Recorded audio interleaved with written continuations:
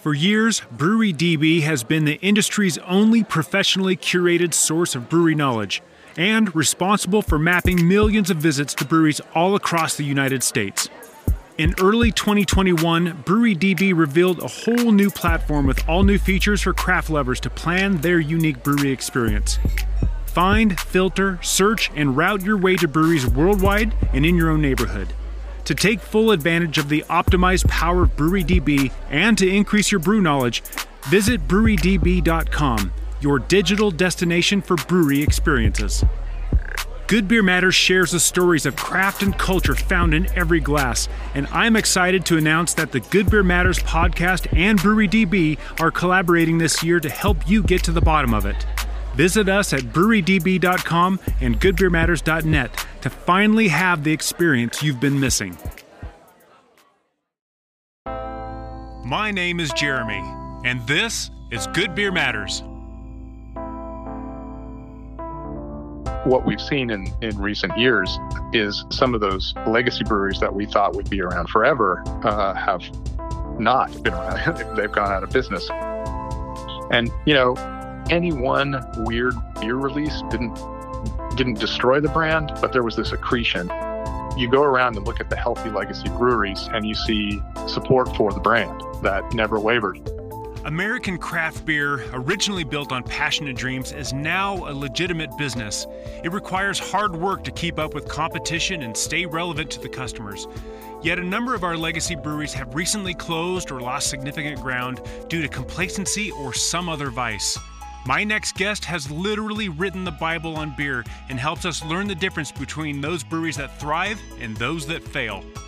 I've studied, traveled, and tasted my way through some of the best beer the world has to offer.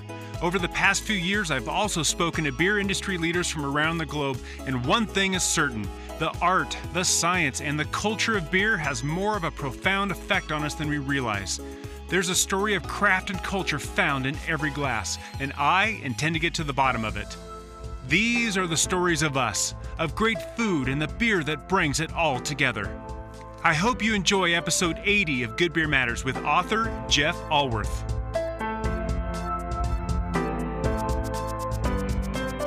My next guest is no stranger to beer and the cultural movements of beer, and he's also no stranger to writing and really no stranger to podcasting as well.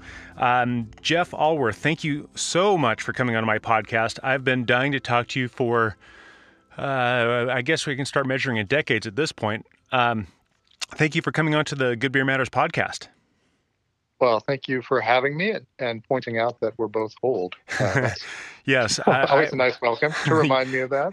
Well, honestly, I've got some gray in my beard that I'm actually quite proud of. I feel like I've earned that. And I suspect you and I could probably tell a few back in my day stories. We had ESB and we were happy type of things, and yeah, which everyone loves, right? Which everyone loves, even the young folks. But I do have to say there was a recent podcast on your podcast, the Beervana podcast, and you and your partner were talking about technological advancements that really brought beer through. But you spent a lot of time talking about beer in the 80s and everything else. And I was just thinking, yep, I remember that. Yep, I remember that. And I was thinking, man, I'm old. But God, it was great to remember this industry in the 80s and see it grow through the 90s and beyond. It's not everyone can say that they've been paying attention like you have to beer from its craft beer inception. So, yeah, and there is actually some value in that, despite the fact that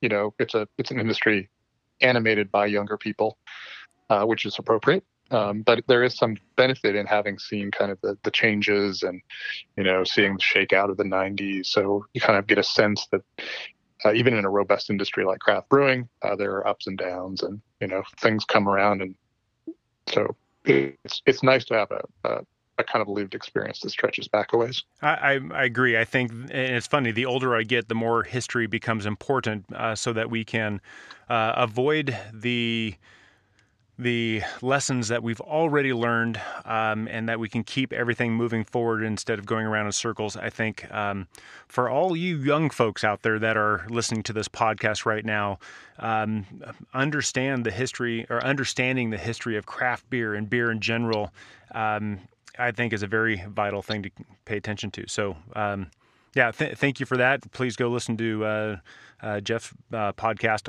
especially on that topic. It was fascinating. That's good. Glad you liked it. But we kind of got a little sidetracked on that one. Will you please introduce yourself and tell us about your beer background for those 5 people who have never heard of you and don't know why we're talking to you today? All right. I'm Jeff Alworth, and I've been writing about beer seriously for about a decade. I've been a freelance writer for about a decade, but I've been writing about beer since the late 90s when I got a column in the local alt weekly newspaper here in Portland, Oregon. And then I've been writing about beer, more seriously or less seriously over that period of time. And then starting about 10 years ago, I got into a more professional context. So I started writing books, The Beer Bible, Whitmer Way, Secrets of Master Brewers.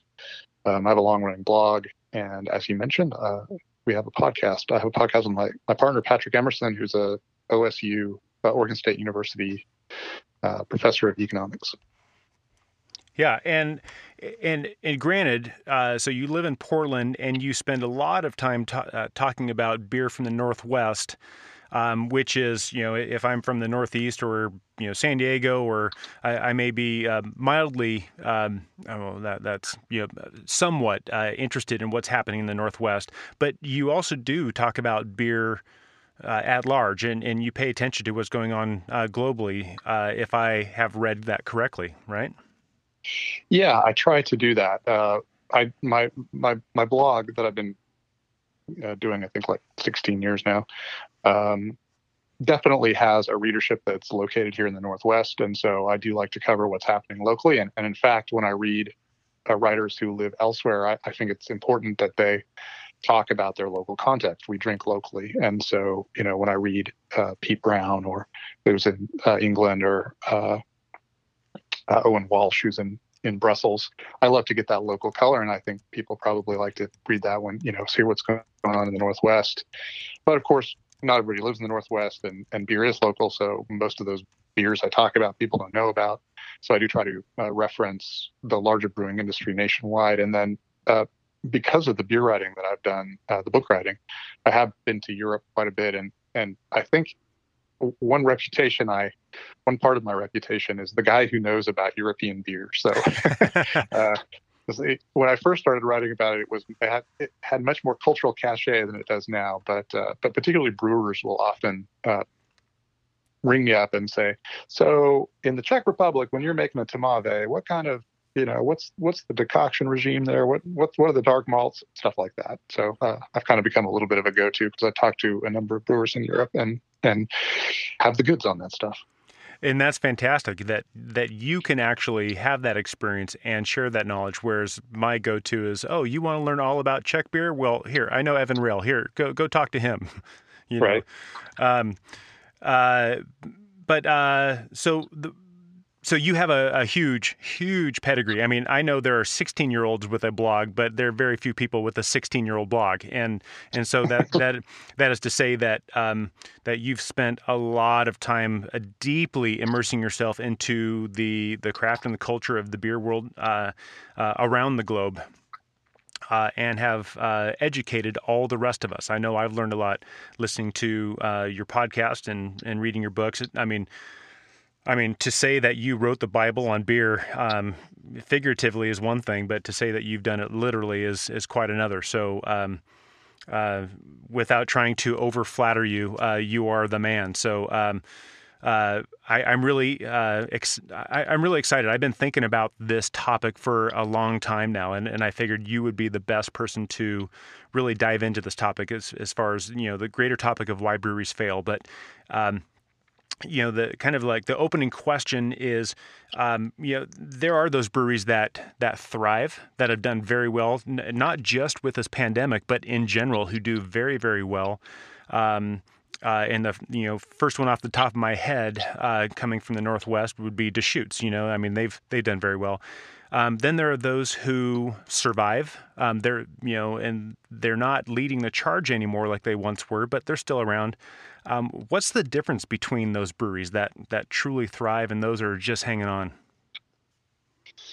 Well, let's back up a little bit and think about beer in a large context. Like Okay. beer's been made for thousands of years, and commercial brewing's been around many hundreds of years. And so, the United States, when we think about craft brewing, we have a little bit of a funny lens because it all starts in about 1980 roughly, and so our kind of sense of the scope of what business looks like isn't as deep and rich as it is if you think about it in a larger context. So when I first started traveling to Europe and visiting breweries there, instead of seeing breweries that were Sierra Nevada old, which is still a pretty impressively old brewery, I was seeing breweries that were founded in the 18th century. And all across the UK, there are a bunch of Victorian breweries, well over 100 years old. And it was interesting to see, and I would talk to the brewers and say, so when they were family owned, so do you have kids? Sometimes they'd say yes, sometimes they'd say no. If they said yes, I'd say, are they interested in beer? Sometimes they'd say yes, sometimes they'd say no. And each generation, as it comes time to figure out what to do with that brewery, there's the opportunity that there's no heir, or that the heir wants to be a lawyer or an artist or something else and doesn't want the brewery. And I began to see how tenuous it was, that most breweries don't survive. The vast majority have a natural course of life. They come into existence, serve a purpose for a while, and then go away. That's just kind of the way things are. And as I thought about the United States, I thought this is a really weird, interesting kind of natural experiment we're running, because most of these breweries, started after 1980, and they're still run by the person who founded it, who has all this passion, who wanted to do this crazy thing of starting a brewery, work 16 hours a day for 7 days a week for 2 years to get it up and running, and then carry a huge amount of risk Yeah. in debt. Like that takes a lot of commitment and kind of passion that animates a brewery as it goes through its lifetime. And we just haven't seen that transition point come. And then the other thing is, we think of beer as somewhat static in many ways, but in fact, particularly in the United States, the beer industry rotates probably every decade, maybe 10 or 15 years. You have a pretty radical change in the way we drink beer, the kind of beer we drink, and the kinds of breweries that we think are cool. So the older you get, once when you're in that era, when you start in an era, then you can have you're on track, you're on trend. But then when you pass out of that era, you have to figure out what to do. Do you hold the course and stick with something that may be a little bit out of fashion? Do you change and maybe abandon the drinkers who are loyal fans? You mentioned Deschutes Brewery. They were founded in 1988. That was in the very first era, the brew pub era. They were a brew pub making English-style pub ales. The IPA era came, and they transitioned seamlessly to that. And now we're on to this kind of third era of massive innovation and change. And that's, an era they've had a hard time transitioning into. So you kind of have to make your call. How are you going to do that evolution? And at each one of those moments, a brewery, may find themselves going in reverse for the first time. In that, to me, that makes sense in the context of discussing like macroeconomics, where there are cycles, and we know there are cycles, and there will be the ups and downs, and that's just part of the flow of everything. But I kind of snickered a little bit while you were talking about the European tradition of family-owned breweries that go back centuries, and probably in family homes that go back centuries. There was that movie came out, back in our day, Jeff. That movie came out called L.A. Story, and they're doing a little tour guide through a tour bus through Hollywood, and the tour guide looks over and says, "Well, over here on the left, everyone, we have Hollywood celebrity homes that are almost 20 years old, kind of like that was like, oh my gosh, but that is kind of the state of the U.S. I mean, of course, we've got Yingling that kind of roots our history, and even Sierra Nevada, it's 40 years old now. But in the grand scheme of things, that's not that old, and a lot of these breweries were opened maybe from passion, but they've turned into businesses. But now those businesses are being run, to maybe just kind of like, hey, on and keep doing what we've been doing because it worked 20 years ago. It should work now, versus, those that are trying to evolve with the times and stay in front of the wave of interest. What is the difference from that, at least American standpoint, of attitude or culture? What is that?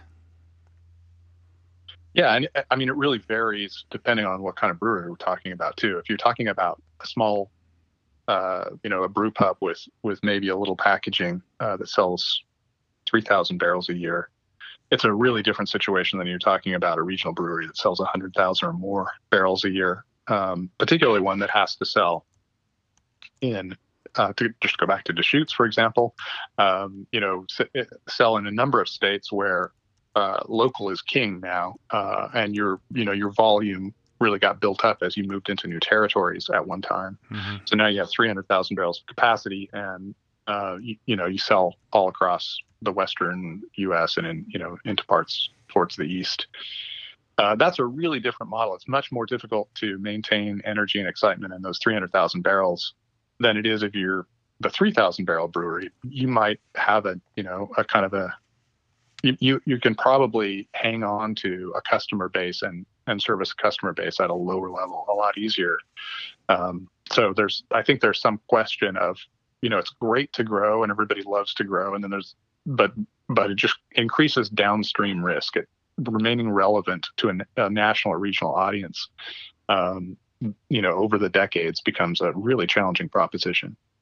Yeah, I can imagine that the pressure to, I remember when I lived in Oregon, the conversation of Deschutes doesn't cater to the locals anymore because they were trying to open up on the East Coast and they're shipping beer to the country. And I don't mean to pick on Deschutes, it's just continuing with the theme here. But there are a lot of breweries that were like that got really big. They lived the American dream.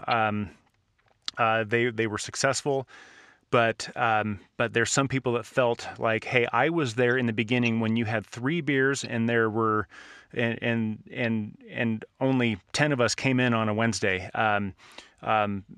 So some of those people I know feel slighted when a brewery gets really, really big.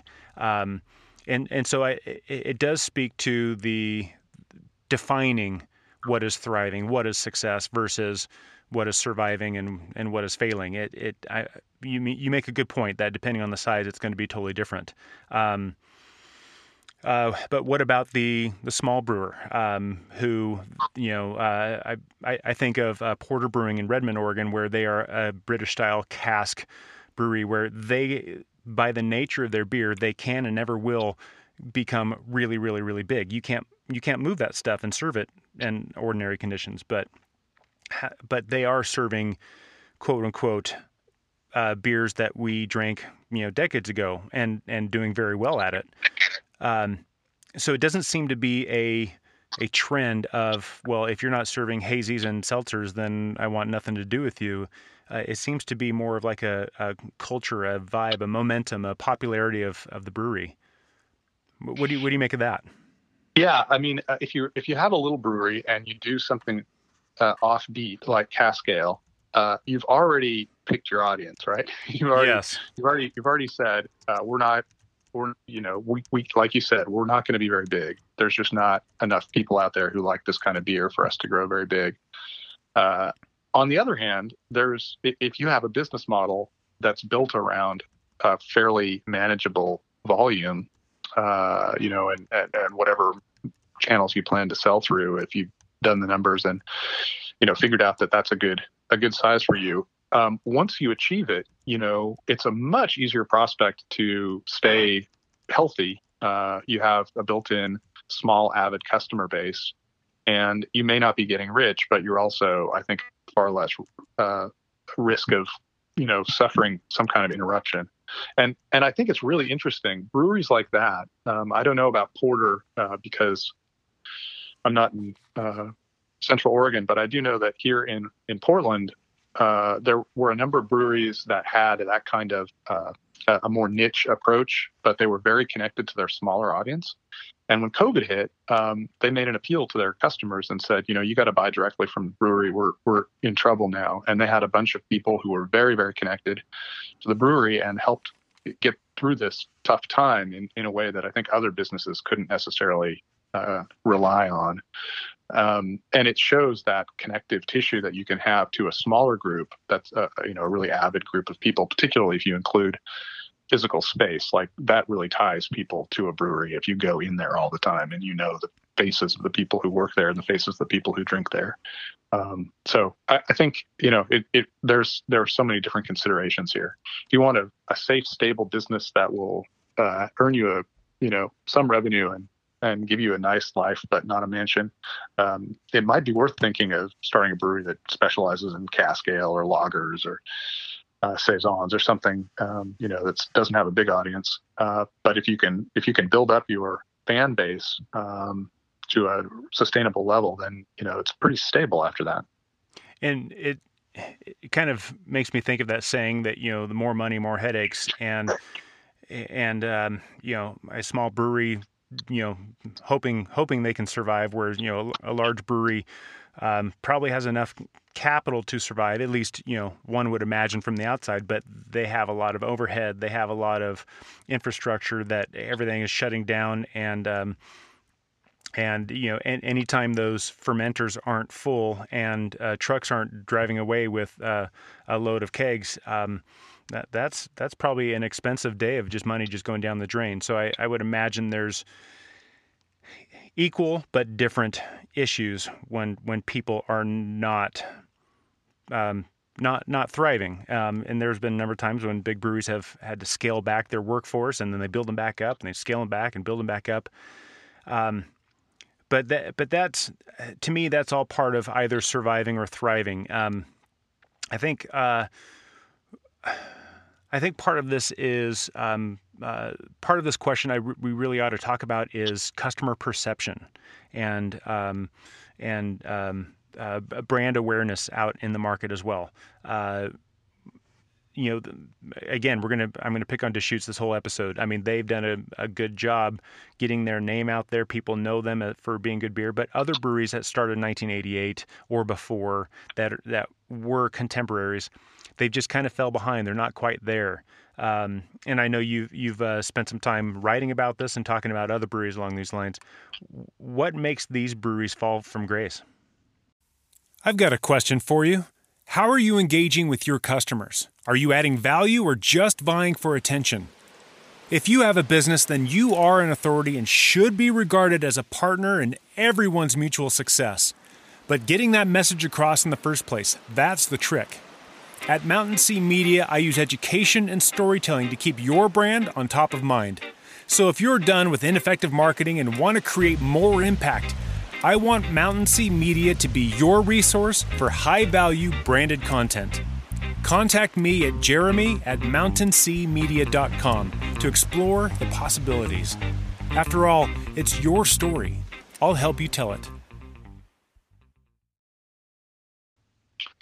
Yeah, Oregon is always an interesting small case study to look at because we are kind of ahead of the rest of the country in many ways in terms of beer penetration, early breweries, larger breweries. We punched way above our weight in terms of larger breweries.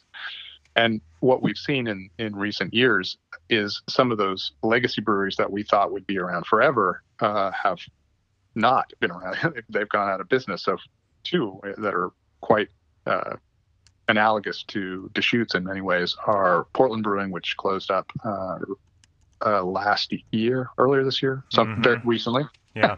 and Bridgeport, which closed down, I think, at the end of 2019. And Bridgeport was the first craft brewery to survive in Oregon. There was a small craft brewery called Cartwright in Portland that was founded in 1979, I think. It didn't make it. So then Bridgeport came in '84, and it looked like it seemed to have the most rock solid brand of any brewery in the state for the next 20 years. And it didn't ever get super giant, but they really tended their audience, and in 1996 released this great IPA, which was sort of the first juicy IPA in the United States. It was made with just an amazing ton of Whirlpool hops, and it was actually pretty hazy too. And that was one of those moments. So that was right after I mentioned that every 10 or 15 years you go through a different age. We were coming out of that brew pub age where they were making a bunch of English style beers, and they made this IPA, and that IPA defined the Oregon palate for the next decade, and was of course a great success for the brewery. And they were a very healthy brewery and continued on, and they were always considered kind of the city brewery. And then eventually the out-of-state owner kind of lost touch with what the currents were, didn't keep up, continued to try to introduce weird new beers that didn't have anything to do with the brand, which these, had this strong brand element.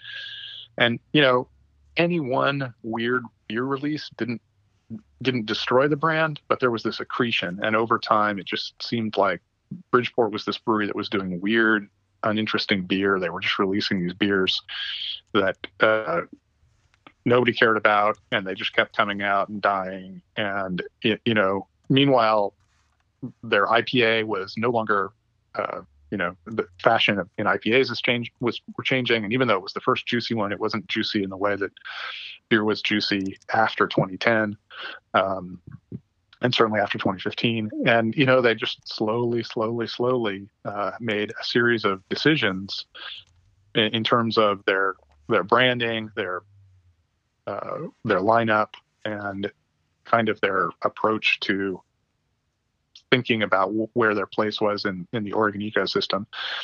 But they just lost, they continued to lose volume until it didn't make sense to stay open anymore. So we can talk about Deschutes having their own kind of series of troubles, but Deschutes looks really healthy by comparison. They've managed to support their core brands. Even Black Butte Porter and Mirror Pond are still major pieces of their puzzle. Fresh Squeezed has become this family. So they sort of recognize that importance of the identity and the legacy of their popular brands, even though those are not even Fresh Squeezed, I think, is a decade old now. Yeah. I know.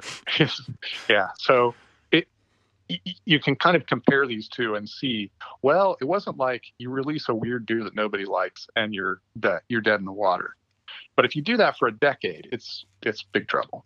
And do you think that the consumers can tell when the ownership or the driving force behind a brewery is just all about making money with the cheapest beer they can get within the craft beer industry? Yeah, I mean, certainly. And that can be a really, I think that's a fast road to obsolescence unless you are a large regional brewery who wants to get into the mass market, lagers and, cream ale or something like that. But I think the bigger challenge is how do we appeal to a new audience who is young, right? So every 10 years, the 20-year-old, 21-year-old drinker who's just coming into beer is, it's a new generation. We continue to refer to young people as millennials. The oldest millennials are 40 now, right? So we're on to Gen Z that are just coming into beer. So what appeals to Gen Z? How do we appeal to these new drinkers in a way that we don't look like dad trying to use teenage slang that's really embarrassing? We are who we are, and how do we appeal to them on our terms, but find this crevice where they can get a foothold into our brand without just being embarrassing. And I think that's always the biggest challenge for breweries, to age gracefully, really, is what we're talking about. Well, and you bring up a really good point too. Every industry has to, constantly backfill its customer base. If you and I were to go out and buy a car, well, now we have a car. We'll probably have that for the next 5 or 10 years. We got to find new customers to buy new cars. Um, uh, but and kind of alluding to your comment about every decade or so, there's like a new kind of theme to the beer industry. I'll put it that way. But one of the themes is, people don't want to drink their mom and dad's beer. And it's always like a generation or two where, it comes back around. Now I'll bet you a beer that you and I are drinking up more lagers than we used to when we were younger. But, that's what my dad drank. Completely different lagers now, but it's kind of like we go through this cycle. Excuse me. How much does that cycle affect the ebb and flow of these breweries and whether they succeed or fail? I mean, I think it's huge, and I think you're really right about you don't want to drink dad's beer, but grandpa's beer is often pretty cool, right? Like Yeah. then you go past that awkward middle-aged embarrassing phase that young people always embarrasses young people into vintage, something really cool. And so you want to be able to survive as a brewery long enough so that you get back into the vintage and cool stuff. And to their credit, Pabst showed 20 years ago how that appeal can really work with young drinkers by leaning into your old tradition. That can be appealing. So being able to survive past that awkward middle phase is probably an important part of a brewery's success. And I think, when we look at healthy older breweries like Sierra Nevada, for example, I think this is a brewery. Nobody is going to say that pale ale tastes modern and if we did a tasting of pale ales, modern pale ales, and we threw Sierra Nevadas in there, we would all identify it because it tastes like it's 40 years old. But the cool thing is it tastes like it's 40 years old, right? It's classic. I mean, everybody in the world thinks of it as one of the most important and tasty beers in the world. And nobody's copying it now, because why would you copy Sierra Nevada? It's like, why would you remake a Guinness? Why would you remake a Pilsner Urquell? There's no point in it. It's sui generis. It is a classic, So if you survive that far, and then you can start building on that. I mean, I think Sierra Nevada is a perfect example of how to do that. They built on their kind of legacy by updating it. Hazy Little Thing is this kind of perfect evocation of what Sierra Nevada has been doing for decades. It's sessionable, it's hoppy, it tastes like a Sierra Nevada beer, but it's modern. It tastes normal, like to the normal palates that we have now. When we taste an IPA, we don't want to taste a lot of caramel malt and a lot of bitterness and a lot of heaviness. We want something that's crisper and lighter and really juicy and fruity, and that's what we're looking for. So is there a way, I think Sierra Nevada looked at it and thought, is there a way that we can join modern beer and still do it in a way that speaks Sierra Nevada to people? And they did it beautifully. And I'm glad you brought up that example, because I've wondered. I've wondered how people perceive that. Is this just a legacy brand that is keeping up with the times but adding their own little personality and flavor to it, or are they, your and my beer trying to keep up with the young kids these days? I don't know how people perceive it. I know it's everywhere, so it must be popular, but it seems like your sense on that is that no, they're just keeping up with the times and evolving. Is that right? Yeah, totally. I think they have become an iconic brand, right? So Yeah. there are a number of brands that we have in the country that were once the cool, young, hip brand, and now have aged into something that is much more durable and permanent. You think of a brand like Nike, which is probably pretty close to contemporaneous with Sierra Nevada, Yeah. but is in a field that is much more youth focused and less legacy focused, and yet they have managed to stay relevant and define cool for a long time. Or you can go into, I don't know why I guess my mind is stuck on clothing, but like Levi's are a brand that still remain hip well over 100 years later. So it is possible to define hipness in a way that does not demand that you follow trends, but that you just kind of stick with what you do and work with making the thing that you do hip.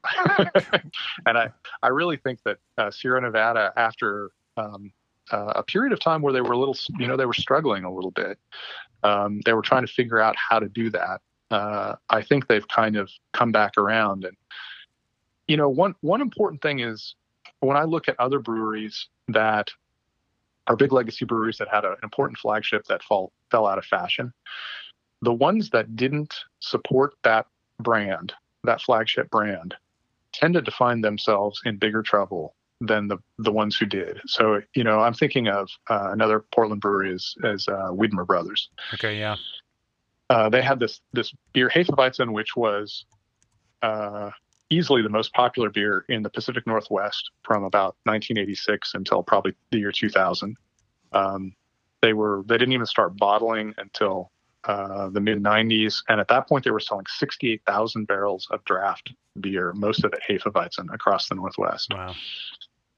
Everybody, it kind of, for locals, Hefeweizen meant, which everyone said Hefeweizen, was what craft beer was. So sometimes if you wanted a craft beer, you just say Hefeweizen. So all of the other breweries had to brew this beer. So it's this incredibly valuable property, right? You own Hefeweizen if you're Widmer Brothers. And then beginning somewhere in the mid to late aughts, they wanted to continue to grow the brand and go out into other areas. And they completely abandoned Hefe, which they call it all these different things now, but Hefe is probably the easiest way to call it. And for several years, just let it die. It didn't really die. It was still the giant producer in the brand, but they did not support it. And then they saw revenue or volumes rather just completely drop. And now they've supported it again, and they're trying to, bring it back and make it a popular beer again. And I think with some success, but it's very different than what Sierra did by never abandoning Pale, always leading with Pale. And of course, Pale's volume is shrinking. Sure. It's particularly shrinking as a proportion of their overall sales. And as a style, no one drinks pale ale anymore unless you're an older guy about our age, and I'm hoping to see it come back around because it was such as a style, let alone as a specific beer from the Sierra Nevada. But it is such a well balanced, easy drinking, wonderful all around beer, which is why it was so popular in the beginning of craft beer. That I look forward to the day when that comes back around. It's like, hey, have you tried this? This is amazing. And people rediscover pale ale. Yeah. And if you think about some of the most successful breweries, legacy breweries in the United States, you think of Bell's. Mm-hmm. Well, Two Hearted, they never abandoned Two Hearted. Two Hearted sells amazingly well. Blows my mind. Allagash, a wit beer. Well, wit beer was the hottest beer style for a while, and then it completely crashed out. There's almost nothing that's as passé in American brewing as a wit beer. And if you go to New England, you'll find Allagash white all over the place. It is, it's the flagship. It's something that they're completely committed to. New Glarus, you go around and look at the healthy legacy breweries and you see support for the brand that never wavered. Even, of course, as you're introducing new beers and you're evolving, you support where the brand equity is, which is always in the flagship brands. There was that period of time where everyone said flagships are dead. And I think some of these legacy brands took that a little bit to heart. And, if you're selling 200,000 barrels and 75,000 barrels is your flagship, and it used to be, the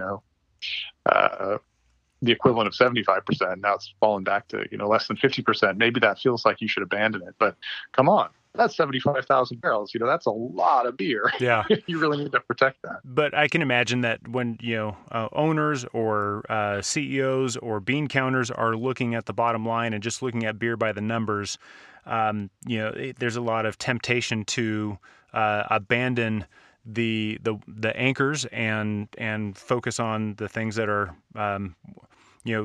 try and get in front of the next wave. So I think it takes a lot of moxie for someone to say, you know what, this has been selling for the last several decades, and it's hitting a slump right now. Kind of like we talked about the macroeconomic cycles. It's like we know it's in a down part of the cycle, but it's a cycle. It'll come back. It takes a moxie to hold the course. If that is part of the secret sauce of breweries who evolve and maintain popularity and who remain relevant and continue to thrive, what are some of the other elements of that secret sauce? I think, it's good not to focus too much on the flagship, because you do have to grow. And, we were just talking about Hazy Little Thing. I think you need to figure out where the market is headed and how you can continue to participate in, the latest trends that supports rather than undermines your core identity. And so, Hazy Little Thing is a great example of that. But to go to Deschutes is another example. Deschutes, even 10 years ago, as they were working with, they were looking at Black Butte and Mirror Pond to diminish.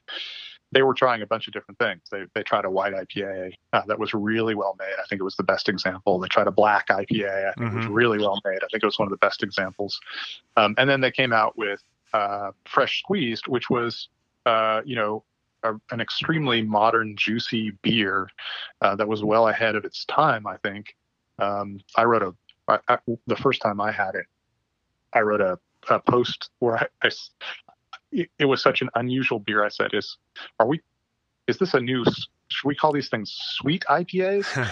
Because it really de-emphasized bitterness in favor of all the flavor and aroma of modern hops. And, it didn't have a palate like old IPAs at all. And it seemed very new and modern.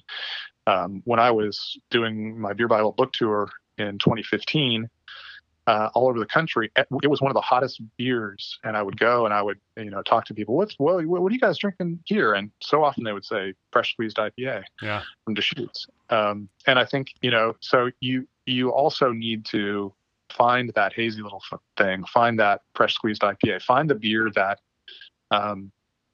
participates in the new trends and, that takes your brewery forward, but doesn't squander the brand equity that you've built up with your flagship and the identity that's built around that. So you do have to do that. And I think you want to, it's hard to talk about brands without seeming like I'm being critical, but I think of a beer like Wowza that Deschutes released. And I think, was anybody just sitting on the edge of their seat thinking, man, I really need this beer, this Wowza? Yeah. Or was that a beer that was designed to appeal to drinkers who are not big fans of the brand necessarily, just to find their sales in low alcohol beers, and we need to participate in that space. So let's get one out there. That tends not to, in my reading of what makes a healthy brewery, those tend not to, in the long term, support you, even though you may get a bump for a quarter or two out of those beers. I think in the long run, they weaken the brand, they dilute people's sense of what your brewery does. And that, you have to be careful about what you're trading when you go for those short-term little shots in the arm. Well, it's funny you brought up Wowza. I was actually thinking of the beer Deschutes by Deschutes. I talked to someone who worked for Deschutes at the time, and I asked him, is this just kind of like your craft version of Michelob Ultra? And he just smiled and blinked rapidly, and which kind of gave me the answer I expected. But part of that. And let me just insert a thing there. That beer was actually perfectly Deschutes. Like if you didn't know what they called it or what the branding looked like, and you just poured it in a glass and said, "Taste this. Does this seem like a Deschutes beer?" I thought it was a really nice beer. And then the brand, with the muscle bound red parrot and the weird campaign they rolled out was just so un-Deschutes like. So I give the brewers a lot of credit for making this incredibly palatable light lager that had this kind of ethereal floating modern hop on top of it. Yeah. It was a clever, delicate beer, the kind of which Deschutes has been making for 30 years. And then they did this muscle bound parrot that looked like it was straight out of Anheuser-Busch's playbook, and that was super weird.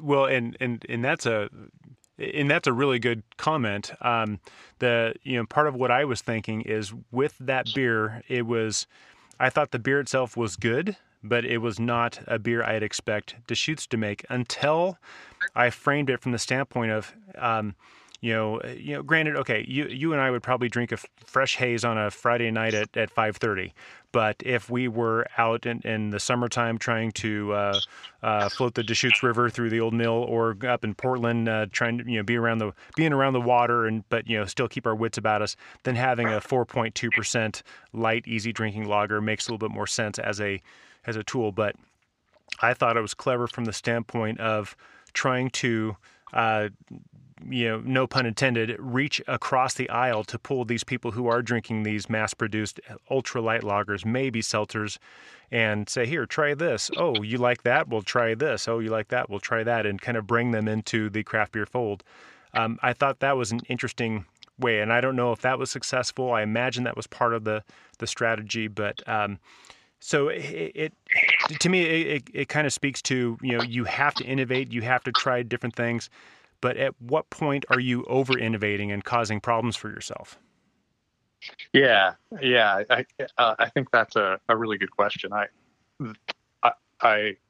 Yeah, and I don't know that there's a good prescriptive way. I don't know that there's a blueprint that says you go this far, but you don't go any further, because there's always going to be examples of breweries that didn't go that far and so didn't remain relevant. And then you're going to have other breweries that went over the line and it totally worked. So, mean like Voodoo Donut beers?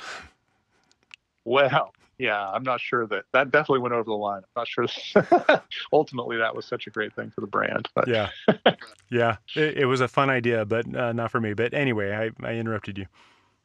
No, that's all I had to say on that one. It's hard. It's really hard to know how. I don't think.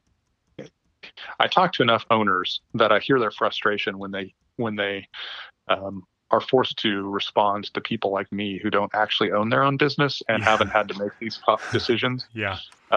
And also haven't had to make these decisions while they're managing a big staff, some of whom may be in crisis, that they have that issue while they're, aluminum can prices are spiking, while COVID is happening, while whatever, while their cool, multi-million-dollar bottling line that they installed 5 years ago is now super passe, and they got to get a canning line, and they can't sell that giant bottling line. And I get that this is there. It's 11-dimensional chess, and it's not easy. And I don't mean to suggest that there's anybody who has a great answer to this stuff. I don't know, Jeff. I think you and I have every right to talk because we are working our butts off making next to nothing behind this the safety of this microphone. So,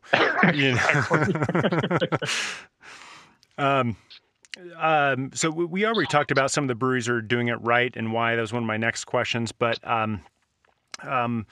what part of so there are owners that are out there that are, or managers, CEOs that are part of the fold that go onto the Brewbound talks often. Sam Calagione is one of those. Gary Fish was one of those. Ken Grossman, of course. How much does the personality of the people running these businesses help or hurt the breweries as well? Yeah, it's a good question. I'm not totally sure. I think in the case of Jim Cook, it was clearly enormously important, but that was in a different era. So he was the guy. He was the face of a brewery when people didn't know that you could start new breweries. So he was out there shaking hands and eventually on the radio and on TV. And Yeah. I think that was helpful to the. I'm not sure when you think of where we are today. The sort of status of the owner seems to be falling behind the status of the brewery itself. So, you think of, to go to one of the earliest ones in New England, The Alchemist was John Kimmich more famous, or was The Alchemist more famous? Mm-hmm. Everybody knew Hetty Topper, but do they know John Kimmich? Yeah. Here in Portland, we have Great Notion, and the three guys who founded it, Paul. I'm gonna remember, and I just talked to one of their brewers last week, and my brain is all soft. Anyway, the three brewers who founded that, I think, emphasizes my point. James is the brewer I talked to. Are they more pop? Are they rock stars in the way that Jim Cook was, or is the brand more of the rock star? Yeah. So I think we're seeing the value of the personality behind the brand being less and less important. I never really thought about that before, but as you're describing that, and I'm thinking about it, that's a really good point. That's a really good point.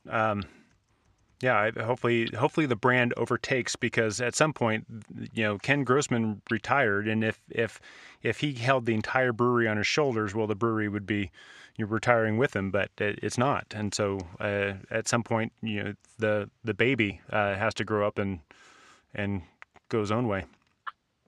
Yeah, and I think if you're thinking about a long-term play, having that personality can be a little bit of a challenge, because at some point that personality will leave, and then you're in trouble. I mean, Ken Grossman is one of the most the most well-known brewer in America, and yet he is less of the face of the brewery and the pitch man than Jim Cook at Boston Beer. So it's interesting.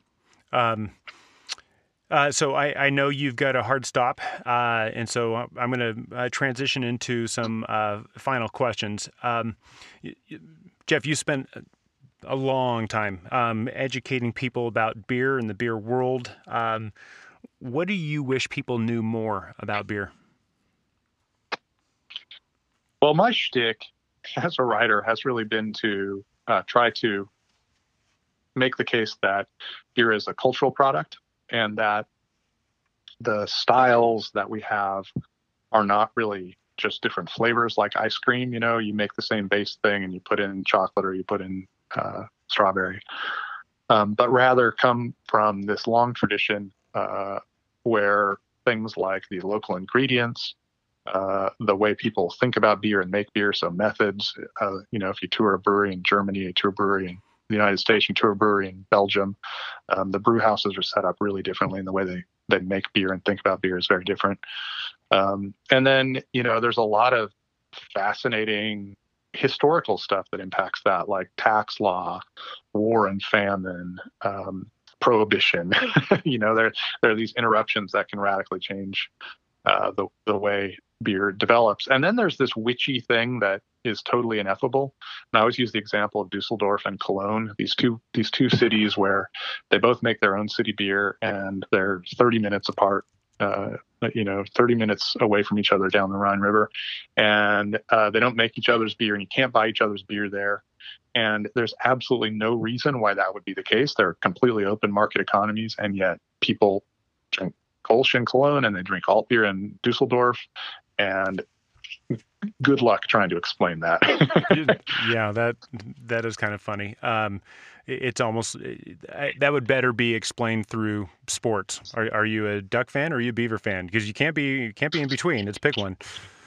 Yeah, and I think that's a good example too, because 10 years ago, as IPAs started to become really the dominant style in the United States, I saw a lot of people complain that, I go to the brewery and half the handles are IPA. Um, American beer is getting worse. I used to have more diversity, and I look at it and think, well, actually, that shows a maturation, because when you go to Cologne, for example, you see one beer. If you go to Munich, you see a few beers. You don't see IPA. You don't see triples. You don't see American styles, English styles. You don't see cask ale. You go to England. Actually, England is really following the United States. That's a bad example. But what happens is you see a narrowing of preference as this tradition deepens, and that process that I'm talking about takes hold. And so it makes complete sense to me that we are developing this tradition based around brewing beers that produce intense flavors and aromas of hops. That's become the American thing, and of course, the more our industry becomes and our culture becomes mature, we will see less diversity, not more, based on every other example we have in the world. So, yeah. I think it's actually a sign of health that IPA has become so dominant, not a sign of some other malignant trend. And it was inevitable, if we were going to develop a healthy craft beer culture, that we would begin to see our own styles develop. So I think that's great. I think the term I would use is we found our groove. Yeah, exactly. Good job. That was a way more economical way of putting it. If you could be the king of the beer world for a day, Jeff, what would you change? I wouldn't change anything, honestly. I mean, I think having studied beer trends across the country, across the world, and then through time, I see that it is a constantly evolving and changing, world. And beginning 1,000 years ago, as hop ales were popular in the Hanseatic League cities, little breweries were complaining that the big Bremen breweries were putting them out of business. And, so much of what we think of as brand new in the beer world, styles dying out, and people feeling bad about that, and new styles coming in, and traditionalists feeling like that's terrible. What's this world coming to? I look at it and think, this is exactly what's been happening for, forever. We've been drinking beer basically forever as humans, since we've been civilized, and it's been in flux the whole time. And that change has caused people both excitement and aggravation in equal measure, and it's just the way of things. So I look at it, and I'm really happy that as a writer, I got to sit in with a ringside view of what's going on right now with all the change. There are certainly periods, if I'd been writing about beer in the 40 years following Prohibition, it would have been a far less interesting subject to cover. So I got no complaints. Even, now that we're into ranch water and seltzers and other stuff, it's like, well, this is all interesting. I don't particularly love those beverages, but they're new and interesting, but they got us all talking. So, I have no complaints. I love that perspective. I think about vacations. People want to go and relax, and frankly, I want to go and do all these crazy fun adventures. And for me, a better vacation is you end up exhausted, not bored. And how you just described the craft beer as it is, this has been one heck of an adventure, if you think about it. Absolutely, it's been from the middle of the 19th century until about 1980. Breweries just closed, and consolidation went crazy. Styles, we had a mass extinction event with styles, and then in 1980 that completely reversed itself. This is also a completely traditional and expected pattern of contraction and expansion, and we happen to be living in that period of the next great awakening in beer, and are watching it play out, and it's fantastic. Yeah. Okay, so this is your last day on Earth before you get on the rocket ship and head off to Mars. What is going to be your last meal and your last beer? Well, if it's today, I would probably have something. Food I could care less about. I don't know. Whatever. Yeah, I'll have a burger with my beer. I don't really care. The point is the beer. And it was a warm day. I'm actually visiting my parents in Arizona at the moment, so Oh, I'm thinking of something like a crisp pilsner. But if it were in the middle of winter, I'd want a nice hearty stout. So that answer would change probably day by day, minute by minute, honestly. oh, yeah. I kind of feel the same way, but I definitely have my revolving ones I keep coming back to. But anyway, next question. You have a ton of perspective and experience within the beer world. Basically, why does good beer matter? Beer is actually a craft, and that word has become a little bit corrupted. It's become a slogan rather than a description. But I've had the extraordinary opportunity to tour breweries all over Europe, in a few other countries as well, and the United States, and talk to breweries and brewers as they think about beer, and they the number of decisions a brewer must make in producing this sugar water with this hopped sugar water are extraordinary. And there's literally hundreds of decision points in the brewing process. And the ones who do it really well, there's nothing special about it. They have the same breweries, same brew houses, they have the same ingredients, but they have special insight into the nature of this beverage we love. And they, I don't know if it's because they leave their mash at a certain rest 5 minutes longer than somebody else, or what it is, or if it's all these tiny little adjustments they make along the way. But when you visit a brewery where the beer is extraordinary, you have a sense of that craft, and that's the thing I would communicate. It's not about different flavors. Sometimes we get caught up in just focusing on the flavors. When I taste a beer, I taste everything the brewer has done to make it that way. And when it's done very well, I sit there in amazement. Excellent. I kind of feel the same way. A couple more questions real quick and short and easy. If anyone's listening that wants to connect with you or find your books or anything like that, listen to the podcast, read the blog, where can they go to connect? Beervanablog.com has got all that info. So if you dig around there, you'll find links to my books and to the podcast, and you'll see what I write about there too. Perfect. And I will put all those show notes in there as well. Last thing, do you have any calls to action or any final words of wisdom for anyone listening? Not so much. We're speaking at a time in which the industry is reckoning with the way we treat women in the industry, and that follows a reckoning in the way we treat non-white people. So if you think about underrepresented folks in the industry, and I think that could be in terms of gender, sexual orientation, race, the industry is dominated by white men. So anybody who's not a white man is, we're uniquely aware at this moment that this industry has not been welcoming to folks who are not white men.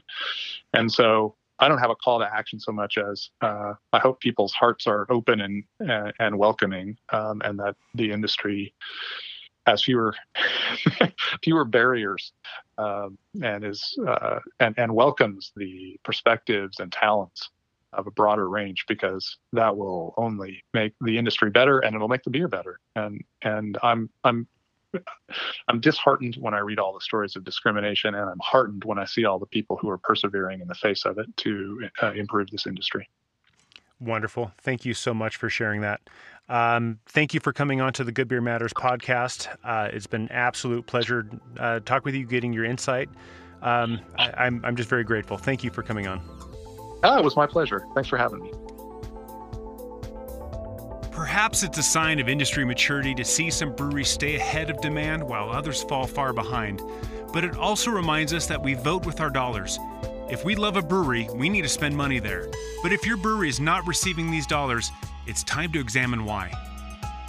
In the next episode, we visit with a beer educator to learn what beer pros need to know and why it will help improve your business. Good Beer Matters is a show about great beer, great friends, and the experiences we create together. But it's also about better beer education so you can level up your game. So if you're a beer and food professional or even a beer enthusiast, then please subscribe to Good Beer Matters podcast and go to goodbeermatters.net for more resources and next steps. After that, grab a beer, hang out with friends, and let the world open up. Thank you for listening. Cheers.